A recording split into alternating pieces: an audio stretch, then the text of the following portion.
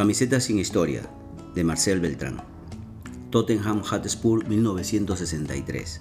Hay clubes que se encadenan al silencio del mismo modo que los hay que prefieren hacerlo a la felicidad, al pesimismo o a la nostalgia. El Tottenham, sin duda, pertenece a la misteriosa estirpe de los primeros.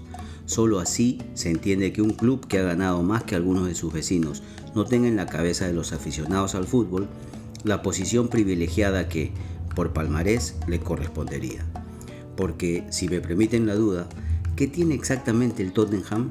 Sabemos que el Liverpool tiene el fervor de las noches mágicas de Anfield, el United la belleza divina de Charlton, Best y Cantona, el Arsenal el recuerdo relumbrante de los invencibles, o el City, ahora, las ideas de Guardiola.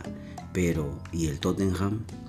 Más allá de un manojo de imágenes, fechas y nombres sueltos estampados sobre telas blancas, nadie nos ha contado nunca un relato lo suficientemente poderoso sobre la entidad que nos llevará a otorgarle una consideración especial. Y eso que no le faltaría material para armarlo.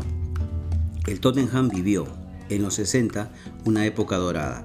Levantó 3 FA Cup, estableció récords de puntos y goles. Se convirtió en el primer equipo del siglo que conseguía un doblete de trofeos nacionales y, sobre todo, en 1963 marcó un hito al ser el primer conjunto inglés en ganar un título en Europa.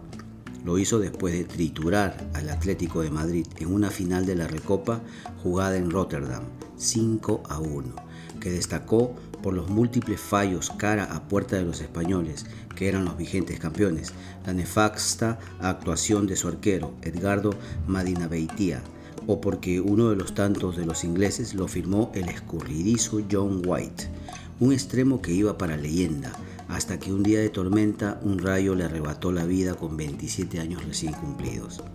Así, como si al tocar el punto más álgido de su vida hubiera detonado una explosión fatal. Se esfumó para siempre el alma de aquel futbolista maravilloso, y de una forma parecida el Tottenham desintegró su éxito, dejando de hablar de él hasta el punto de que hoy, para acordarnos de aquella gesta, primero tenemos que verla registrada en un documento. En definitiva, los Spurs cosecharon hace medio siglo uno de los triunfos más tímidos de la historia del fútbol, y lo lograron ataviados con una camiseta de la que, de tan discreta, prácticamente no podría decirse nada. Pero, después de todo, ¿qué hay más coherente que ese silencio? En ocasiones, el relato es la ausencia de las palabras.